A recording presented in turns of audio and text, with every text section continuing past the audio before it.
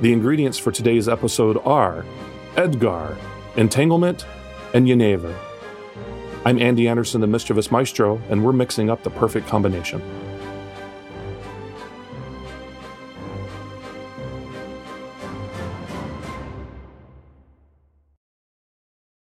Ricordi, Puccini's publisher, commissioned a new opera from the young composer immediately following the successful reception of his first opera, La Ville. The publisher told Fontana, the librettist, who had also worked with Puccini on La Ville, quote, "Set all your imagination in an eruption for the new libretto to be given to Puccini. If I insist on this, it's because one must strike while the iron is hot." Fontana had already suggested to Puccini the subject of Alfred Muset's dramatic poem La Coupe et les Lèvres. Without any hesitation, Puccini accepted the idea, and the project moved forward.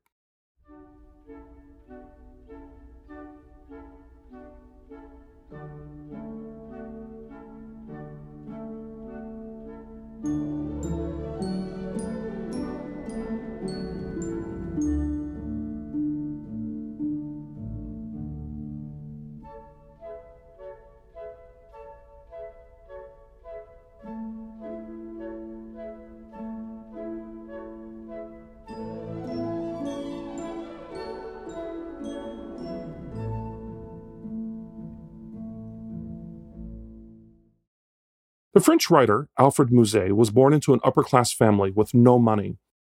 He quickly became a literary star, and by the age of 20 was well known throughout Europe. He lived as a dandy bohème, one who lives a lifestyle that would indicate money but really doesn't have any. Bizet wrote an opera in 1871 based on one of his unknown plays.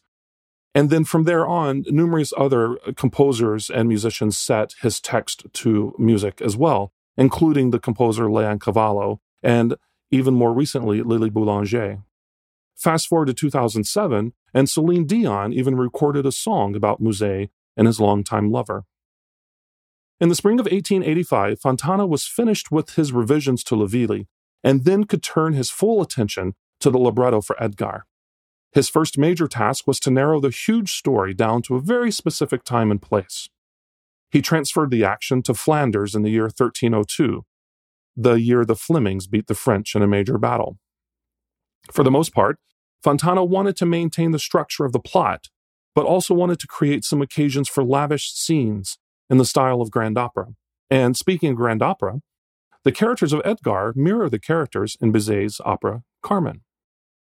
My friends, since we're talking about an Italian opera that's based on a play written by a Frenchman that takes place in Flanders, I thought that a really good drink would be the Dutch and Stormy. Now, what's in a Dutch and Stormy? Well, I'm getting ready to tell you. Hold on, calm down. You're going to need Dutch gin. Now, this is also called Genever. Easier just to call it Dutch gin, unless you're fluent in Dutch, and, well, you can call it whatever you want. You're also going to need some fresh lime juice. Fresh, please. Always fresh. You're going to need some bitters and some ginger beer. Genever is also called Dutch gin. It's a juniper-flavored traditional liqueur in the Netherlands, Belgium, the adjoining areas of northern France, and Germany. And it was originally produced by distilling malt wine to a 50% ABV, alcohol by volume. Because this resulted in a really strong spirit that wasn't palatable, they added herbs to mask the flavor. It was also used for medicinal purposes. Now, don't let this confuse you. Just because it has the word gin in it, this is not your mom's gin. This is not a British and English gin. So it's not going to taste anything like what you think of gin, but it is really, really quite delicious. So this is how you make it. Grab a rocks glass and put some ice in it. To that, add 1 shot of the Dutch gin. Now add a ½ ounce of fresh lime juice. Now give it a dash of bitters. And top it with ginger beer.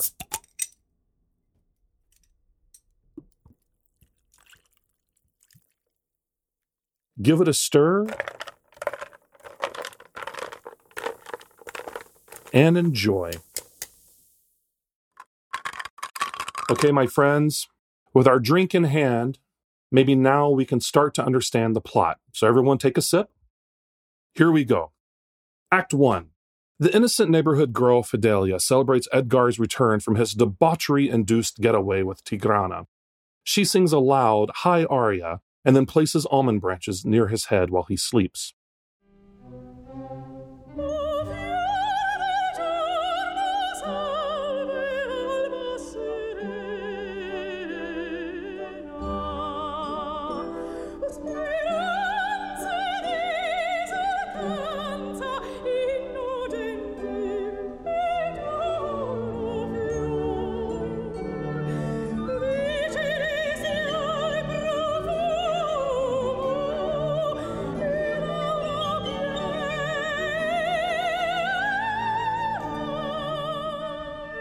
As Edgar awakens, Fidelia notices the not-so-innocent neighborhood girl Tigrana approaching. She is coming over to try to convince Edgar to return to their life of total debauchery.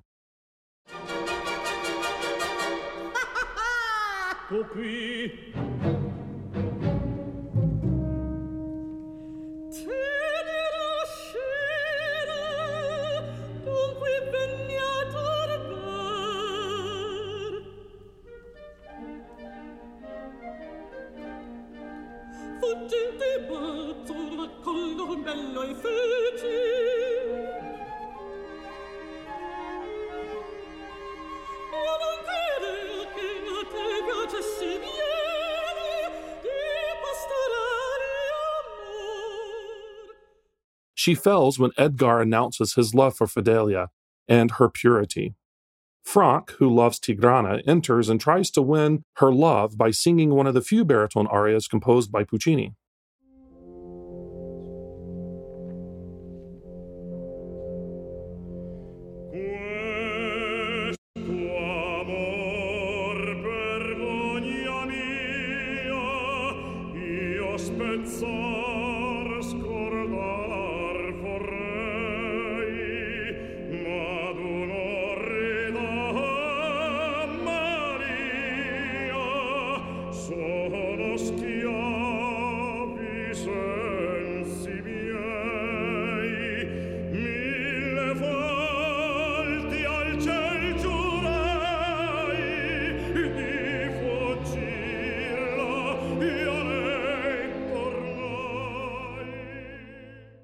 When this doesn't work, he berates her and they argue. After fighting with Franck, Tigrana makes fun of the people in the village while they pray. She is kicked out of the village. She goes to Edgar's house, where he defends her. He then announces, with a really loud high B flat, that he will go with her.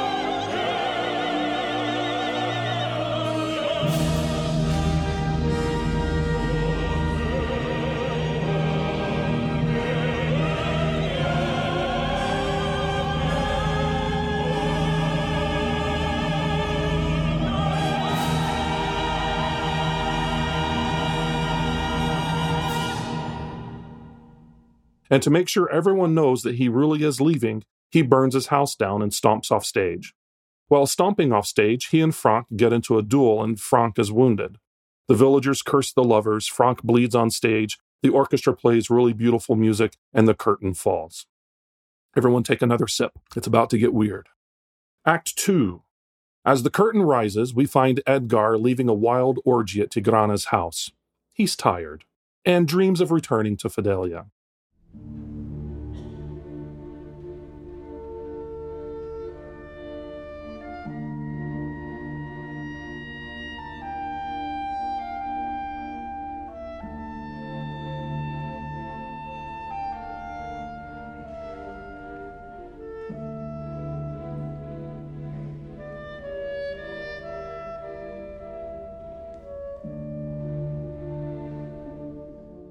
Tigrana comes outside to ask him to come back to the party. Just as this happens, a group of soldiers arrives.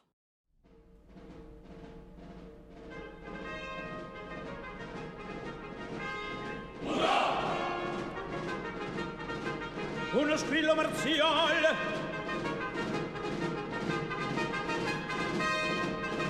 Passano schiere di soldati alla porta del castello. Come s'avvillanarmi al raggio della luna.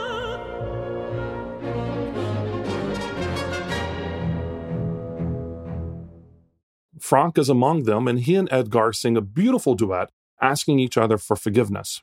Frank announces that he is no longer in love with Tigrana. Edgar decides to join the group of soldiers as they march off to battle. Once gone, Tigrana vows her revenge.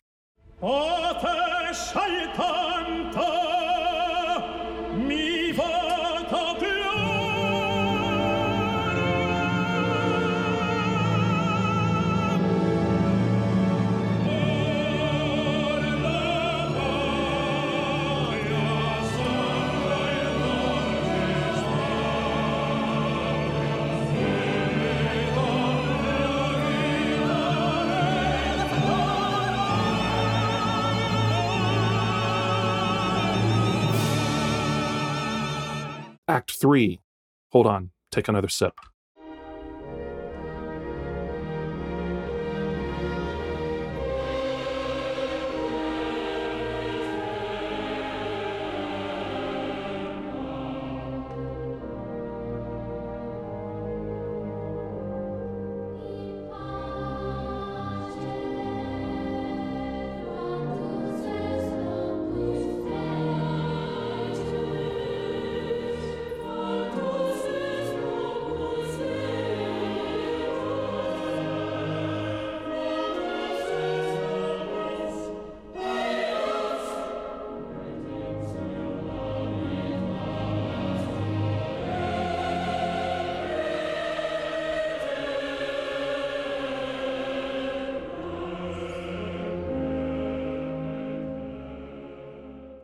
A large funeral is taking place.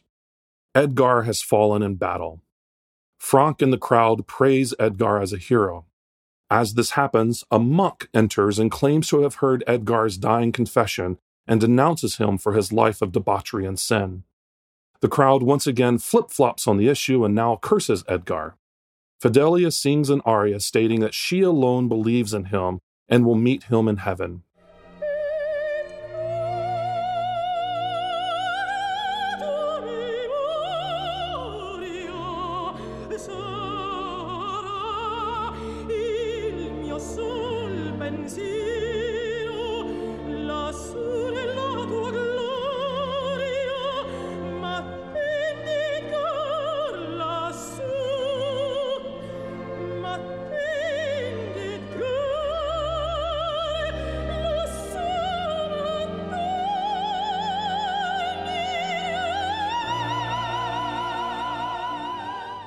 After the crowd leaves, Tigrana enters crying.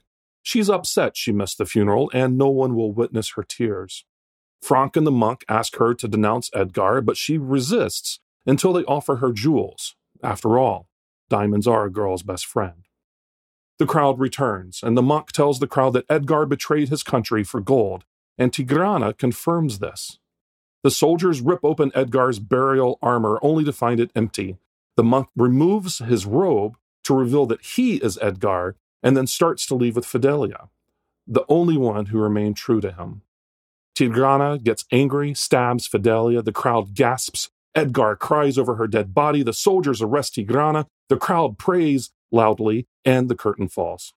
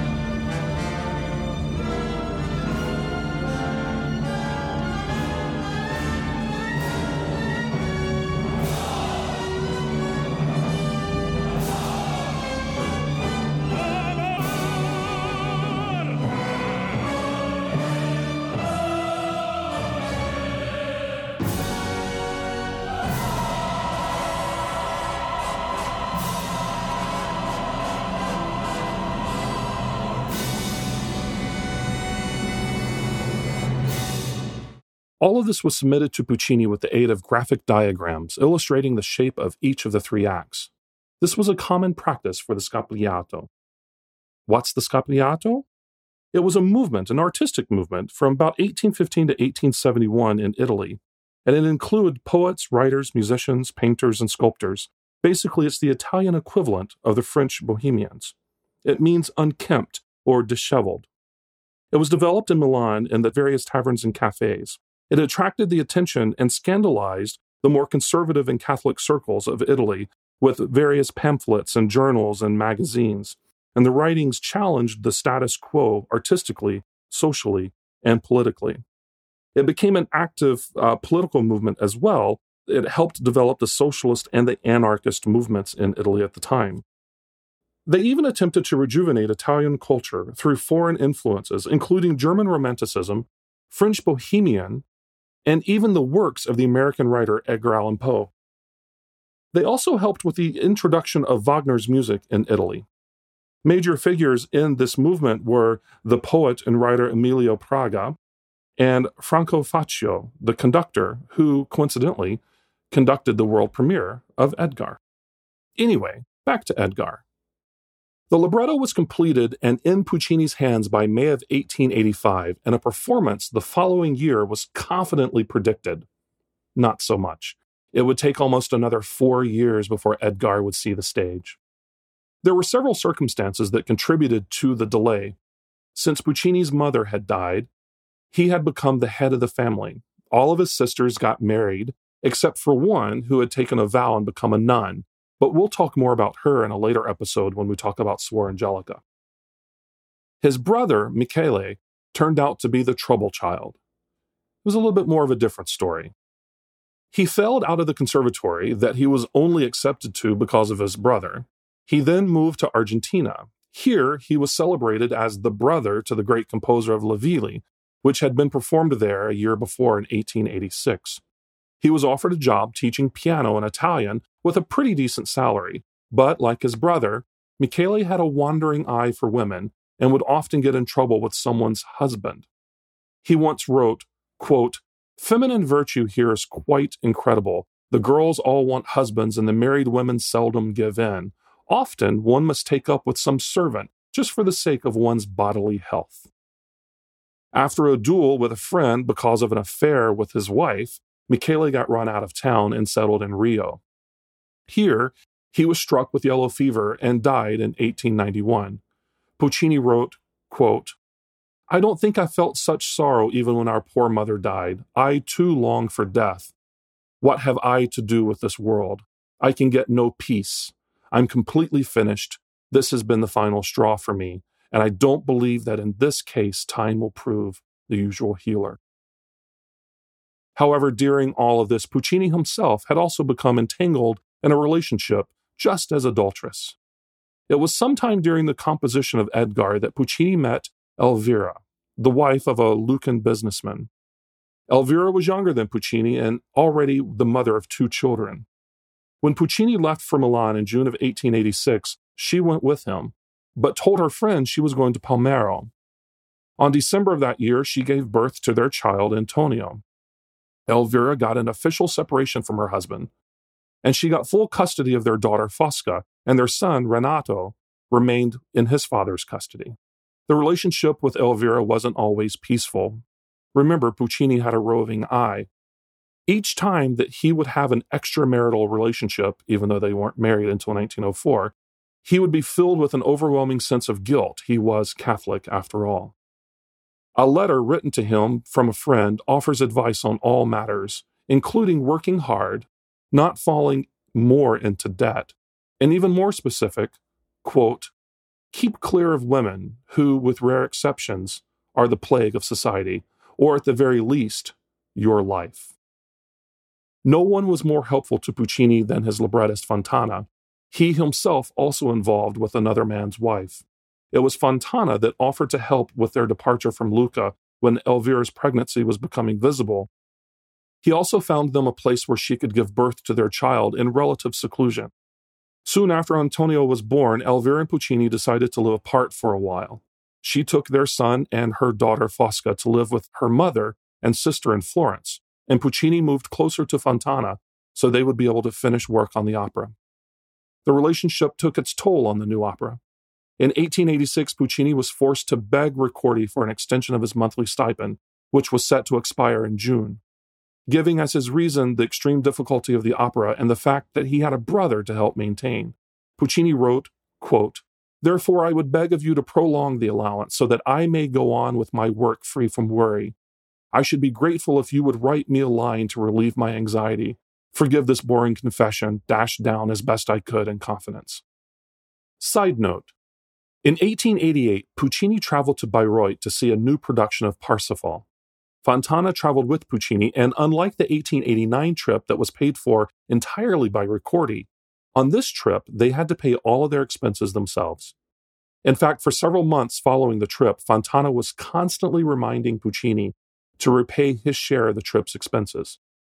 This trip would have a huge impact on Puccini and the completed orchestral score for Edgar. Wagner's influence is heard throughout the score, especially in the long orchestral interludes.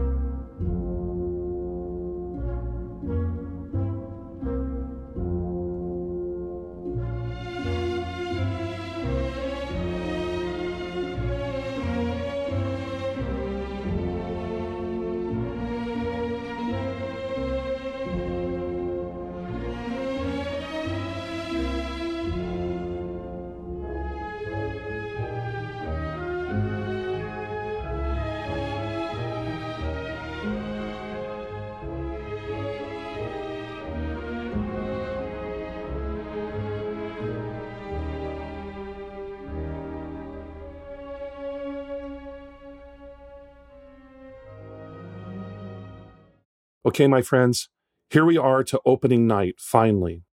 If you've got a little left, take another sip of your drink. If you don't, make another one. Hold on one second. I've still got a sip. Opening night was scheduled for the carnival season in 1889 at La Scala. The cast was first class. The soprano that played Fidelia was Italy's first Isolda, and the soprano that played Tigrana was the creator of the role of Verdi's Desdemona. The conductor was Franco Faccio. All seemed set to propel Puccini into the limelight and would throw the success of La Ville into the shadows. However, it was not meant to be. The premiere on April the 21st was mildly received by the critics. They singled out certain moments for special praise, but they did not disguise the fact that the audience had not been enthusiastic. There were some harsh judgments. One critic accused Puccini of, quote, "great sins against art, lack of faith, conviction, and well-defined ideals." After the performances, Puccini wrote a letter to Faccio thanking him and his performers for their work. However, Puccini and Ricordi both knew the opera failed and something would have to be done about it. Edgar was removed after 3 performances, and the composer and librettist were called into a conference with Ricordi. After the long meeting, Ricordi wrote to Puccini, quote, "that never-ending discussion of nearly 5 hours. Your good Fontana has shown himself an eloquent orator, but a frivolous one, more of a philosopher-lawyer than a poet. Before you lay hands on Edgar to rework it, I must speak to you in private." After meeting with Ricordi, Puccini set out to revise the work, to try to salvage it. In January of 1890, Ricordi published a revised version of the opera that included a different ending to Act 2. In September of 1891, for a production in Lucca, Puccini revised the work again, cutting Act 4 and producing a 3-act version, which would again be revised in 1905. Following a performance in 1905, Puccini wrote, quote, "Edgar last night was only so-so. It is nothing more than warmed-up soup. I've always said that. What is needed is a subject that throbs with life and is believable, not trash." After this version, Puccini finally stopped working on the opera and would later in life claim the work was useless. Puccini wrote, quote, "In setting the libretto of Edgar, I have, with all respects to the memory of my friend Fontana, made a blunder." On a copy of the score that he sent to a friend, after autographing it, he wrote the words, "E Dio ti guardi da questa opera." and may God protect you from this opera. To quote Ricordi, in Edgar there are such daring situations that it needed the whole force of the composer's genius to make them tolerable. It needed a powerful and inspired musician like Puccini to clothe with music the savage theme furnished to him by the poet. Side note, 35 years later, on December the 3rd, 1924, the opening of Act 3 of Edgar was once again heard in Milan, but this time it was at the funeral of the composer. This time, one critic wrote, quote, "As the voices of the instruments rose in the cathedral, a thrill of emotion passed through the crowd of listeners.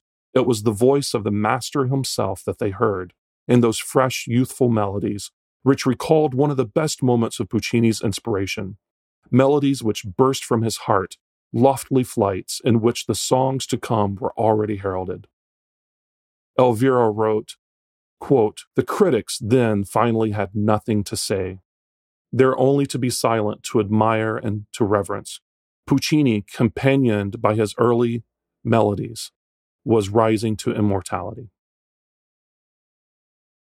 So, my friends, there aren't very many recordings of Edgar available. And actually, in the past, I would say 15, 20 years, there's been a couple that's dropped. But my recommended recording for you today is one from 1977, the Opera Orchestra of New York. It was a concert performance. And it had Renata Scotto singing Fidelia and the great Carlo Bergonzi singing Edgar. And it was conducted by Eve Quiller. Highly recommend it. It's on CBS Records. Yeah, you can get it on CD. And I believe there's actually even on Laserdisc, if you remember what those things are from 25, 30 years ago.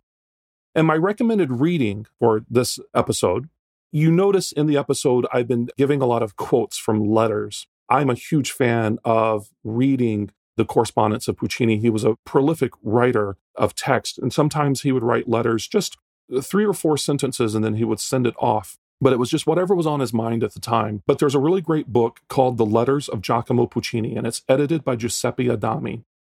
Highly recommend it. Grab it. You can get it in both Italian, in the original Italian version, and you can also get it in the English translation. And they're all footnoted with various references and so on and so forth. But I really do recommend it. It gives you a really beautiful insight into the mind, into the life of the composer that sometimes you don't hear about all the time. Also, you'll learn that he's quite witty in his writings, and sometimes he even sends recipes to friends. There's a great bean soup recipe that he sent to his publisher, Ricordi, and it's published in one of the letters. So that's the book that I would recommend today. We have received a couple emails, by the way. If you have a question that you would like answered on the podcast, send me an email at themischievous@gmail.com. And I will get to your question. If I don't answer it on an episode, I will definitely send you an email to answer that question. Also, there is going to be eventually an episode where we're just going to do Q&A, basically, to answer a bunch of questions that we don't really get to in some of the regular episodes. The first question we got today is from Tara in Kansas City. Hi, Tara. And Tara asks, this is actually a really good question. Well done, Tara. You must be a musician. So Tara asks, when a composer writes a piece that is never performed or rarely performed, what happens to the music? Well, composers always are borrowing from themselves. Puccini did this all the time throughout his entire career. Puccini used music that was cut from Act 4 of Edgar for the love duet in Act 3 of Tosca. He was always using things from his earlier pieces throughout his career. The opening of La Bohème, for instance, is taken directly from a piece that he wrote as a graduation exercise at the conservatory called Capriccio Sinfonico. He also used music from his string quartets and art songs in his operas throughout his whole life. And remember, just because he's an opera composer doesn't mean he was always just composing opera. Even during the composition process of Edgar, he had to take a break to write an art song in honor of a friend of his that was a commission. And so he did that. When various people would die, for instance, when Verdi died, he stopped whatever opera he was composing to then compose a piece in memory of those people. So he was a prolific composer more than just the operas that we know of. Music was never wasted, but it was always recycled with Puccini. So, Tara, excellent question. Marco in Croatia wrote in, Obviously, Wagner makes a huge impact on Puccini. What other composers did Puccini study for inspiration? Well, Wagner's the huge one. You're absolutely right, Marco. That's absolutely unquestionable. Debussy is another composer that Puccini studied, and you'll hear that in his opera La Fanciulla del West, which we'll actually discuss, I believe, on the next episode. You'll also hear the influence of Strauss. Keep in mind, he had seen Salome right around the time that he was composing Fanciulla, so you'll hear a lot of Strauss influence on that score, and also in his later scores beyond that. And of course, Puccini always looked up to Verdi and his other Italian comrades. So I think it is safe to say, though, that as an Italian composer, Puccini did lean a little toward the German side when he was studying other composers. So excellent question. I'd like to give a shout out today to a really awesome company in Nashville, Tennessee. I'm, of course, speaking of Nashville Opera. NashvilleOpera.org. Check them out. This is an amazing company. Of course, Nashville is Music City. And of course, you always think of the birthplace of country music and, of course, rock eventually from that area. But you don't really think of the classical idioms of music. The Nashville Symphony is one of the finest orchestras in this country, and hands down, probably in the top 3 concert halls in the United States, probably actually in North America. Nashville Opera, a fantastic company led by a really good friend of mine. That's not why I'm giving the shout out. But hey, John, I hope you're listening. A really beautiful company. I did a magic flute there a few years back and worked with a really amazing cast. The lady that sang Queen of the Night has now gone on to sing it at the Met every season that they do the magic flute. It was just a really great time, a beautiful place to spend a month. So NashvilleOpera.org, check them out. You won't be disappointed, I promise. Join us next time, my friends, as we take a look at Puccini's spaghetti western, La Fanciulla del West. It's a rootin' shootin' gun-slinging good time, and I promise you, you're going to love it. While discussing the opera, we'll be sipping on a very classic whiskey cocktail called the Sazerac. Until then, my friends, stay thirsty for knowledge.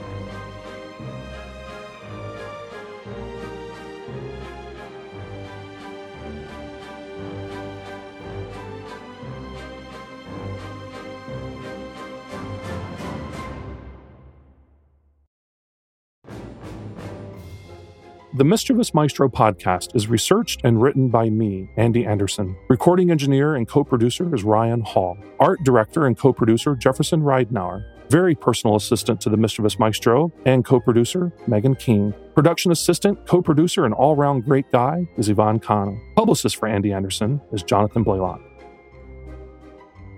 Don't forget to subscribe on your favorite platform to get all of the upcoming episodes with exciting drinks.